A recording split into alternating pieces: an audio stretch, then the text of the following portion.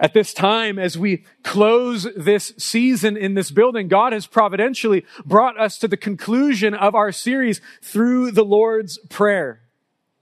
And this sixth and final petition will be an incredibly important part of our prayers as we move into a season of temporary displacement. And I believe that it is particularly beautiful that as we look to the future, this verse that we'll be in today, verse 13 of Matthew chapter 6, begins with the words, "Lead us."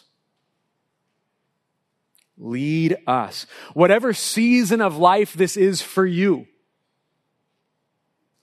we need Jesus to lead us. However you're processing life, however you're processing what's going on in the church, what we need in this season is for Jesus to lead us. Whatever temptations, trials, or tribulations come, we need Jesus to lead us when we don't know the way, or even when we think we do know the way. We need Jesus to lead us. And this prayer, the Lord's Prayer, it is a corporate prayer. We are not taught to pray, "Lead me, deliver me," but "Lead us," not into temptation, but deliver us from evil. And so we can enter into this and pray for not only ourselves, but for one another. We look to Jesus to lead us. And so if you are able, will you join me? Will you stand together as we read out loud the Lord's Prayer one more time in this place and look to Jesus to lead us in His Word and by His Holy Spirit. I'll be reading and preaching from the English Standard Version. If you have a different Bible, the words will be on the screen behind me. But Jesus, teaching His disciples to pray, says, "Pray then like this: Our Father in heaven, hallowed be your name. Your kingdom come, your will be done, on earth as it is in heaven. Give us this day our daily bread, and forgive us our debts, as we also have forgiven our debtors. And lead us not into temptation, but deliver us from evil." Lord, we thank you for your word. We thank you that you have taught us to pray, and we thank you that you teach us today. Lord, I believe that you have a word for us today. I believe that you've got a word of encouragement. I believe that you've got a word of exhortation. I believe that you have a word for us, not just as a community, but as individuals as well, Lord. I believe that you want to speak today. And so may we not only hear what the Spirit says to the church, but would you give us courage? Would you give us faith to obey what you teach us today? And God, we ask that you lead us. Jesus, lead us through this season. Lead us through these tests, Lord, through the trials and tribulations. God, would you lead us today? In Jesus' name, amen. Amen. You may be seated.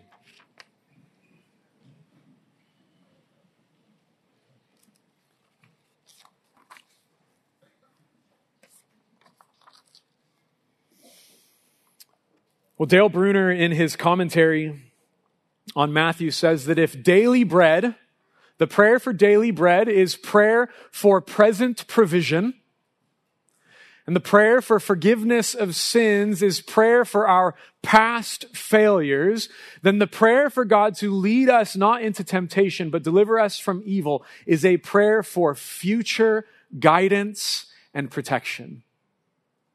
And every single one of us, regardless of what church you call home, is in need of future guidance and protection today. But first, we need to ask the question, does God ever lead us into temptation? How are we supposed to understand this? I think there's something that's really significant we need to be aware of is James chapter 1, verses 13 through 14. "Let no one say when he is tempted, 'I am being tempted by God.'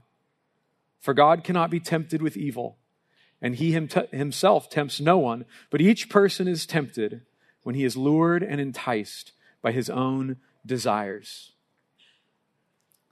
Does God ever lead us into temptation? No, he doesn't.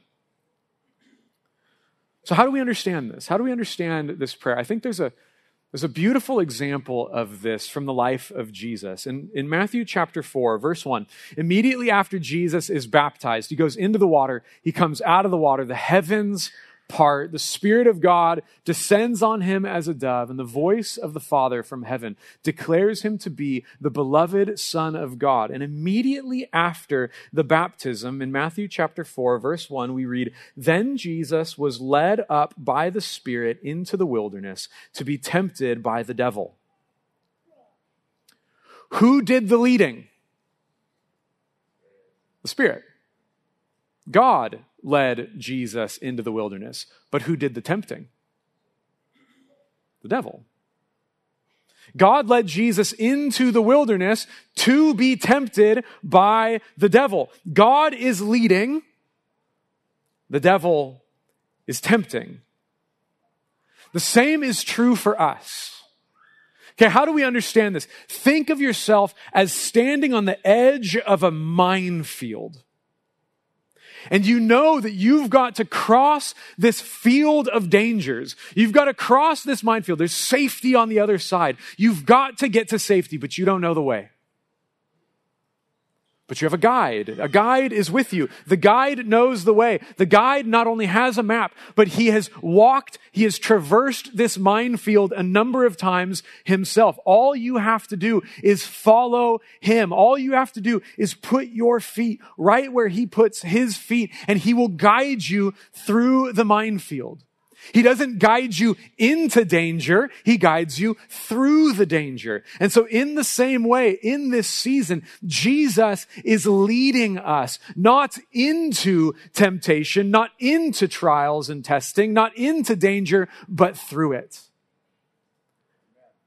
But make no mistake, there will be dangers. Whatever season of life you are in, if you are following Jesus, he will lead you through whatever it is, but there will be dangers. And the danger is much more than just temptations to sin. Okay, this word temptation, it's translated temptation, refers not only to the allure of sin, but also to the trials and the tests of faith that we experience in daily life. The tribulations that even cause us to tempt us to abandon Jesus and leave the faith. And this is important for every single one of us because our faith will be tested. Your faith will be tested, sometimes in dramatic ways and sometimes in more subtle ways. But ultimately, there will be times when our circumstances seem to be at odds with what we know to be true about the character of God. Listen to Psalm 22, King David saying, my God, why have you forsaken me? Why are you so far from saving me from the words of my groaning? Oh my God, I cry by day, but you do not answer, and by night, but I find no rest. Yet you are holy, enthroned on the praises of Israel. In you our fathers trusted. They trusted and you delivered them. To you they cried and were rescued. In you they trusted and were not put to shame. Do you hear the tension in David's words? David's saying, God, this is what I know you are. This is who I know you are. This is what I know to be true of you. I know that you have performed miracles in the lives of our ancestors. I know that you've delivered them in miraculous ways. He probably has in mind the crossing of the Red Sea. He's got in mind all of the times of deliverance where God delivered the people of Israel time and time again. And yet in this season of David's life, he says, why are you forsaking me? This is who you are. This is what you've done. I know this to be true of you, but right now it feels like you don't even hear me. You're not even answering me. And he's in this tension, holding the tension between his experience and yet what he knows to be true about God. See, the life of faith is not exempt from tests of faith. The life of faith is not exempt from tests of faith, but we are in good company when our faith is being tested because God's people have always gone through testing. God has always led his people into seasons where they have been tested. Even a casual reading of the Bible, you will come across all kinds of seasons that test God's people as to whether or not they will trust God over their own desires and over their own experiences. Time and time again, seasons of testing. And unfortunately, in Scripture, there's a lot of failure, not a lot of victories in the testing. And what's even more unfortunate is that we can relate to a lot of them. Church, you and I know from Adam and Eve and from our own personal experience that even though we live in a world of abundance, we too, like them, are tempted to pursue the one thing that God forbid us to have. We know from Adam and Eve, and we know from experience, the desire to sit on the throne of our own lives. The unwillingness to trust anyone else, but only what our hands can do for us, only where our feet can take us. You and I know well from the story of Abraham and from our own personal experience that in seasons of waiting, in seasons of uncertainty, it's so easy just to take matters into our own hands. As Abraham grew tired of waiting for the promised son, and so took matters into his own hands and did the only thing he could think to do, which was have a child with his servant. He failed the test. You and I know from the children of Israel and from our own experience that in wilderness seasons, difficult seasons, dry seasons, that we are tempted to abandon God, tempted to forego our trust in God and lose faith in those wilderness seasons. The children of Israel actually wanted to go back to Egypt. The wilderness was hard, and they said, oh, the leeks and the garlic, and we would sit around the meat pots and eat to the full. Just like overlooking slavery, overlooking Pharaoh's oppression, overlooking the fact that Pharaoh, very recently before that, murdered their children. But springtime was so nice in Egypt. They actually wanted to go back to Egypt. In the wilderness, they got tired of waiting for Moses, and so they're like, hey, what if we make a golden calf and we just worship it? They continually grumbled against God because they were tired of his miraculous provision. All we have is this stinking manna. Oh, you mean the bread that miraculously came from heaven every morning and fed you for 40 years? Or they would complain, God miraculously gave them water from rocks. And they would grumble and they would complain. And they still didn't trust God to lead them, even when time and time again, every morning, they had a reminder of his faithfulness to them. And ultimately, when God would call them to possess the promised land, they were fearful of the inhabitants in the land and they refused to go. And for that reason, they wandered in the wilderness for 40 years. And God says that their faithlessness in the wilderness actually put him to the test. They were putting God to the test. Regardless of how many times God miraculously showed his commitment to them, time and time again, they still went to the Lord, but what have you done for me lately? But what have you done for me today? What have you done for me now? They required God to continue to prove himself to them. And church, this is the truth. We're entering a season of testing.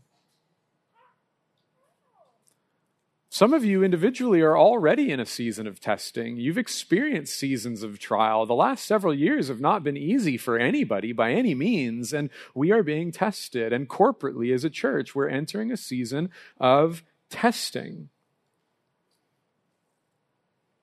And the enemy wants you to fail this test. Scripture says he prowls like a roaring lion, seeking someone to devour. Jesus told Peter, Satan has asked to sift you like wheat. Still not exactly sure what that means, but it doesn't sound good.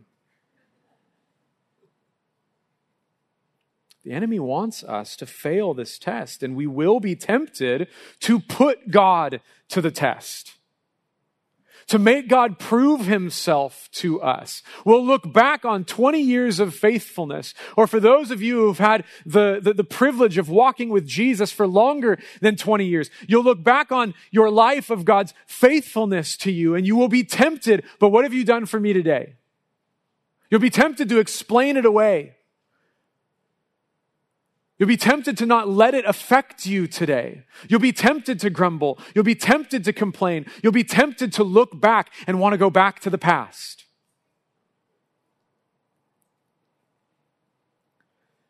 Church, God may call us to bold faith in the future, to pursue something that feels impossible for us.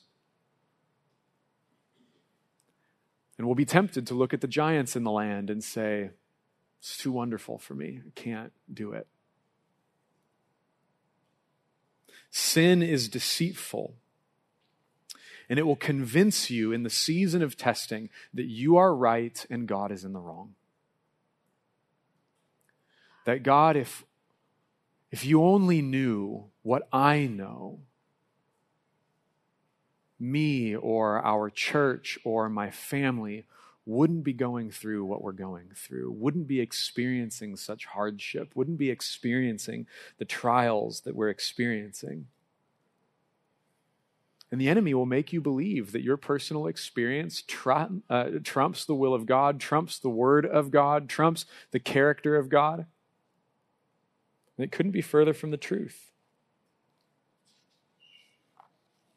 So what do we do? What do we do? How do we pursue faithfulness in the season of testing when the enemy wants to throw everything, including the kitchen sink, at us? This prayer holds the keys to faithfulness in the test. So this prayer, lead us not into temptation, but deliver us from evil. It instructs us to first confess our weakness. See, the reason we pray, lead us not into temptation, is because we know I'm weak in the face of temptation. We like to think of ourselves as being strong, like to think of ourselves as being able to endure, being resilient, pick ourselves up by our own bootstraps. We'd like to think that we can face temptation and be okay, but the very fact that Jesus instructs us to pray, lead us not into temptation, exposes the fact that we know we are weak in the face of temptation. We need to confess our weakness in the face of temptation. We're tempted to take matters into our own hands. We're tempted to fear. We're prone to wander. We know that the Spirit is willing, but we also know the flesh is weak. And so Jesus instructs the disciples, the Spirit is willing, the flesh is weak. Pray that you may not be led into temptation. Here's the thing. I think that we would have less sin to confess in our lives if we were more quick to confess our weaknesses. I think we would have less sin to confess in our lives if during the temptation, before the temptation, we were quicker to confess our weakness. God, I can't do it. I don't have the strength. I need your strength. I need your Spirit to lead me through it. It's not time to be a hero in seasons of temptation. It's time to depend on the strength of God.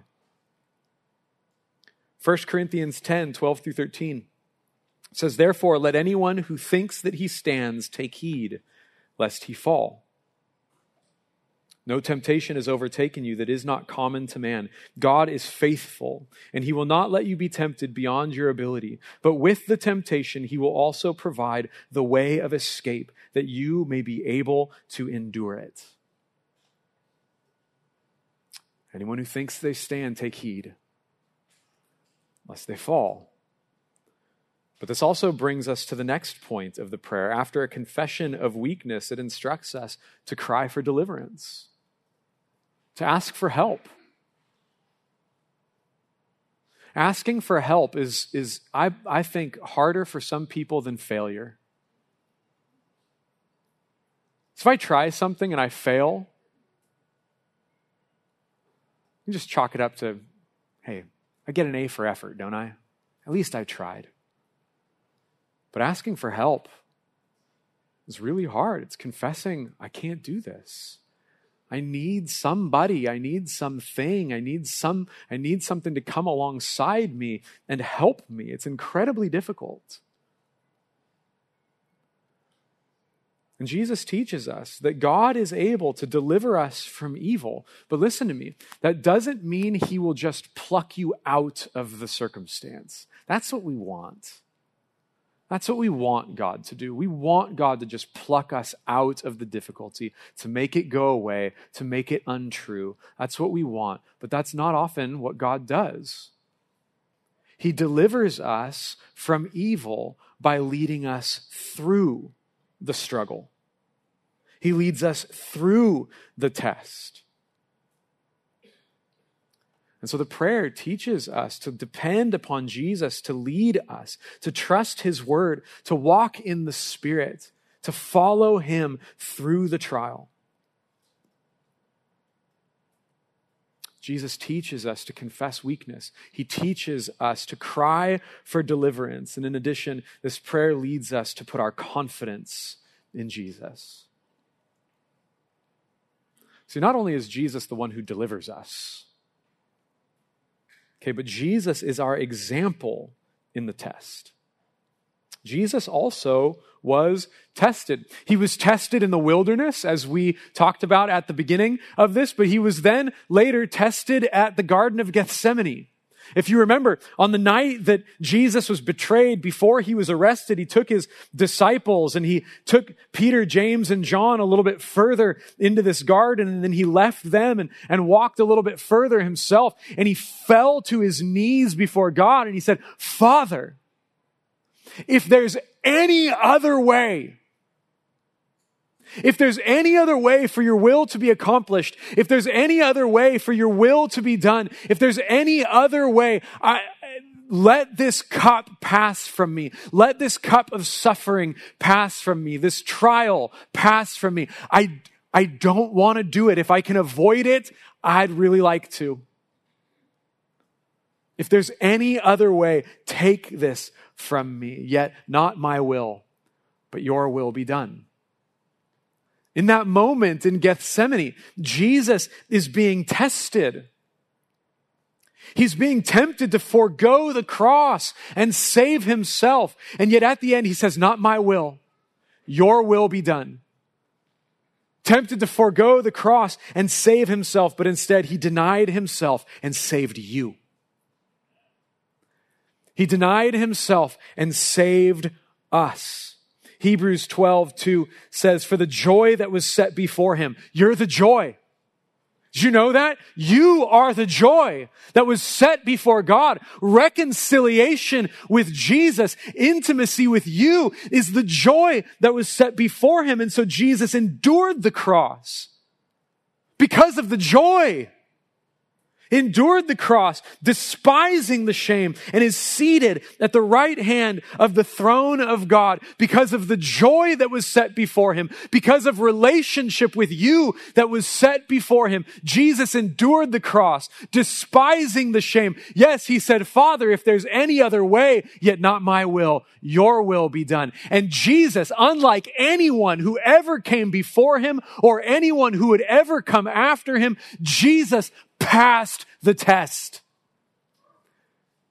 Jesus passed the test. He trusted God completely. He obeyed the will of God perfectly.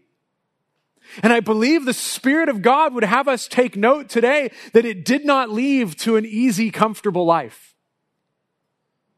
Jesus' perfect obedience, perfect faithfulness did not lead to an easy, comfortable life. It led to the cross.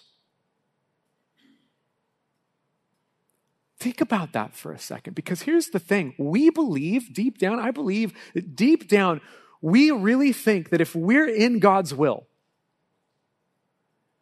that if we're truly in God's will, if we're truly faithful to God, if we're going to church on Sundays and we're reading our Bibles and we're praying and if we're just faithful, we believe deep down that if I'm truly in God's will, then my life will be comfortable and easy. And that is a lie that the devil preaches to our culture. That's a lie that the devil preaches to church culture. He says, if God were real, or if God loved you, or if you were just better, if you would just do the right things more often, then none of these bad things would happen to you. You know, if you were just more faithful, if you were just more obedient, if you were just more loved by God, none of these bad things would happen to you. Tell that to Jesus. Perfectly obedient. Completely faithful. Beloved of God, crucified for our sins. We believe that if we were just better, life would go easy, but the example of Jesus teaches you that that is not the case. Walking with Jesus does not exempt us from trials and tests of faith. In fact, it guarantees it. John 16:33 says, I tell you these things so that you may have peace. In this life, you will have tribulation. You will have trouble. You will have trials, but take heart. I've overcome the world.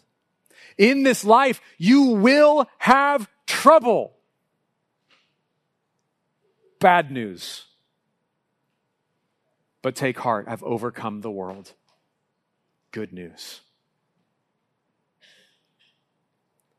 We will have trials and tests of faith, and we will be a mixed bag of faithfulness and failure. Reality Carpinteria, make no mistake, in this season of testing we are entering into, we will be a mixed bag of faithfulness and failure. You will experience in your life a mixed bag of faithfulness and failure. But Jesus' faithfulness not only purchased your salvation on the cross, but Jesus' faithfulness was credited to your account. He fulfilled the law on your behalf. And so, even though we look back at failures in our past, and even though you may fear failure in the future, you may fear what comes in the future, because of the faithfulness of Jesus, God the Father looks at you as though you have been completely faithful in every test that has come your way. This is why when we die and stand before God, He says, well done, good and faithful servant. Because of Christ, He looks at you. He doesn't see the failure. He sees the faithfulness of Jesus, the faithfulness of the one and only perfect, eternal, beloved Son of God. God looks at you because of the cross and says, you've been faithful. Because you've done the one thing that I've asked you to do. Jesus says, this is the will of God, that you believe in the one He has sent. If you have trusted in Jesus, there may be failure in your past, there may be failure in your future, but the Father looks at you and says, faithful. Somebody's got to hear that today. Regardless of what we're going on, what we're experiencing as a church right now. Someone's got to hear that today. That your faith is in Jesus, and the Father says, son, daughter, well done. You're faithful.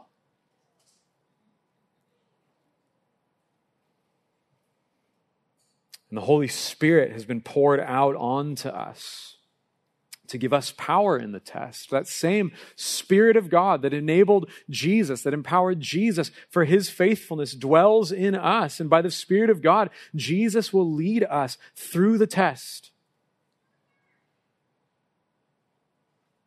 Church, make no mistake, this season ahead of us is going to try us. It's going to test our faith. But listen, this test is not a theological test to make sure we check all of the correct doctrinal boxes. The test that we're facing is not a moral test, making sure that we all are, we have the right behavior, right? It's not an intellectual test. It's not, we got to problem solve our way out of this. It's not a practical test. It's not a physical test. Church, listen up. The test that we are facing is a doxological test. It is a test of our worship. Will we worship Jesus in the darkness? Will we worship Jesus when it's difficult? Will we worship Jesus if we're outside in a parking lot? Will we worship Jesus if we're meeting in the basement of another church? Will we worship Jesus if we've got to gather together on the beach? Will we worship Jesus in the trial? Will we worship Jesus in the darkness? Will we worship Jesus in the difficulty? Will we worship Jesus not just this next Sunday, but will we worship Jesus 10 years from now if our circumstances haven't changed? Will we worship Jesus when it's not easy? Will we worship Jesus when it makes us uncomfortable? This is the test. Reality Carpinteria, as we go forward from this place, will you worship Jesus whatever the cost? Then let him know.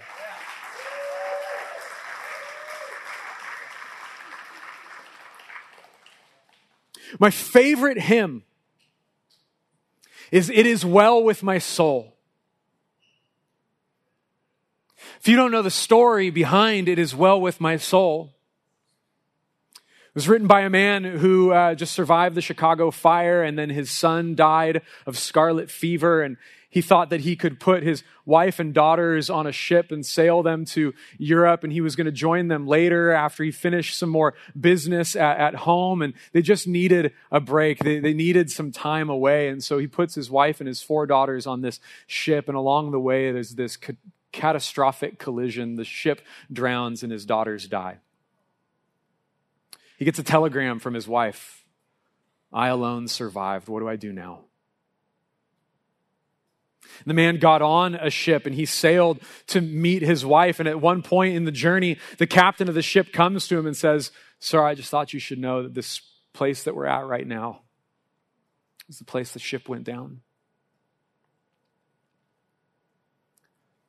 And he penned these words: "When peace like a river attendeth my way, when sorrows like sea billows roll, whatever my lot thou hast taught me to say, it is well with my soul. Though Satan should buffet, though trials should come, let this blessed assurance control that Christ has regarded my helpless estate and hath shed his own blood for my soul."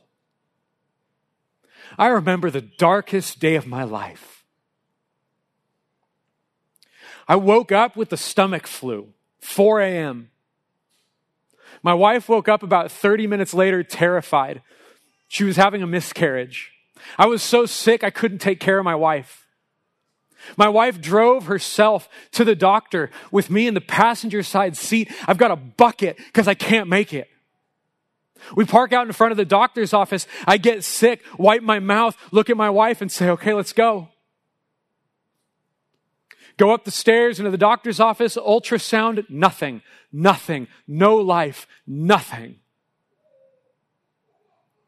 My wife's parents come and they've got to help. I'm worthless.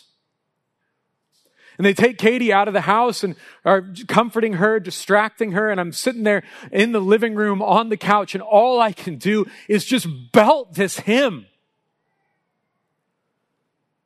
God, it's not okay. Things aren't okay. And some of you today are looking at this place knowing you won't worship here on a Sunday again. And you're like, "God, it's not okay." But did you know that because of Jesus, he shed his blood for your soul, that it can be well with your soul this day, today, tomorrow, and forevermore? This is not the hardest thing you will go through. And because of Jesus, it's well with our soul. Jesus' faithfulness did not lead to an easy life. It led to the cross. But on that cross, he defeated sin and Satan and death. And 3 days later, he rose from the grave. He was crucified for our transgressions, that we would be delivered from the evil one, as this prayer tells us, but also so that we would know that in our testing, there is purpose. In Christ's trial, there was purpose. In your trial, there is purpose. In our church's testing, there is purpose. 1 Peter 1, 3-7 says, "Blessed be the God and Father of our Lord Jesus Christ. According to his great mercy, he has caused us to be born again to a living hope through the resurrection of Jesus Christ from the dead, to an inheritance that is imperishable, undefiled, and unfading, kept in heaven for you, who, by God's power are being guarded through faith for a salvation ready to be revealed in the last time. In this you rejoice, though now for a little while, if necessary, you have been grieved by various trials, so that the tested genuineness of your faith, more precious than gold that perishes, though it is tested by fire, may be found to result in praise and glory and honor at the revelation of Jesus Christ." The tests that we are experiencing are not so that we can prove our faith to God. Okay, the tests that we are experiencing are intended to result in purity of faith that results in praise and glory and honor at the revelation of Jesus Christ. He's not testing you to see if you have what it takes. He is purifying you so his brilliance in you would shine all the brighter. There is purpose in the trial. Reality Carpinteria, God is not done with us. Not by a long shot.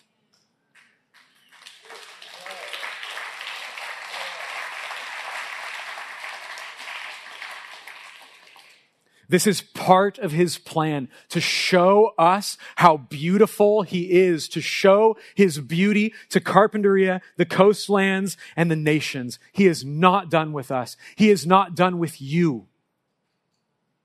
Whatever failure or faithfulness exists in your life, he is not done with you. Whatever trial you are experiencing at this time, he is not done with you.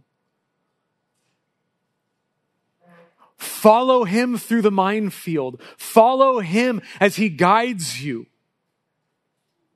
We need Jesus to lead us. And I want to close with this, just a promise from Scripture that God's people can take to the bank and that we should hold on to in this season. 1 Peter again, chapter 5, verses 6-11. "Humble yourselves, therefore."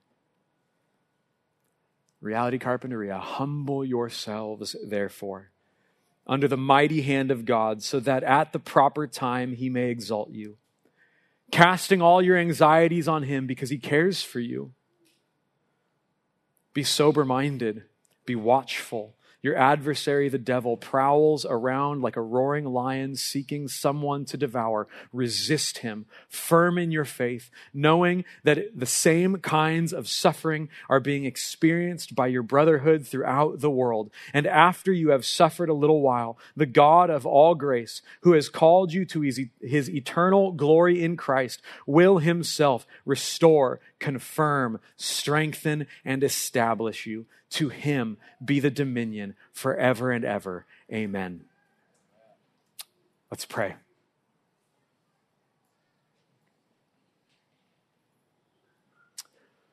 Jesus, we trust you to lead us.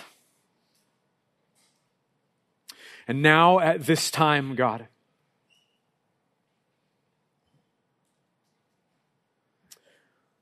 we pray that once more your Spirit would fall on this place, Jesus. God, that right now in our hearts, you would take all of this and you would just place it right in our hearts, right in our minds where we need to receive it.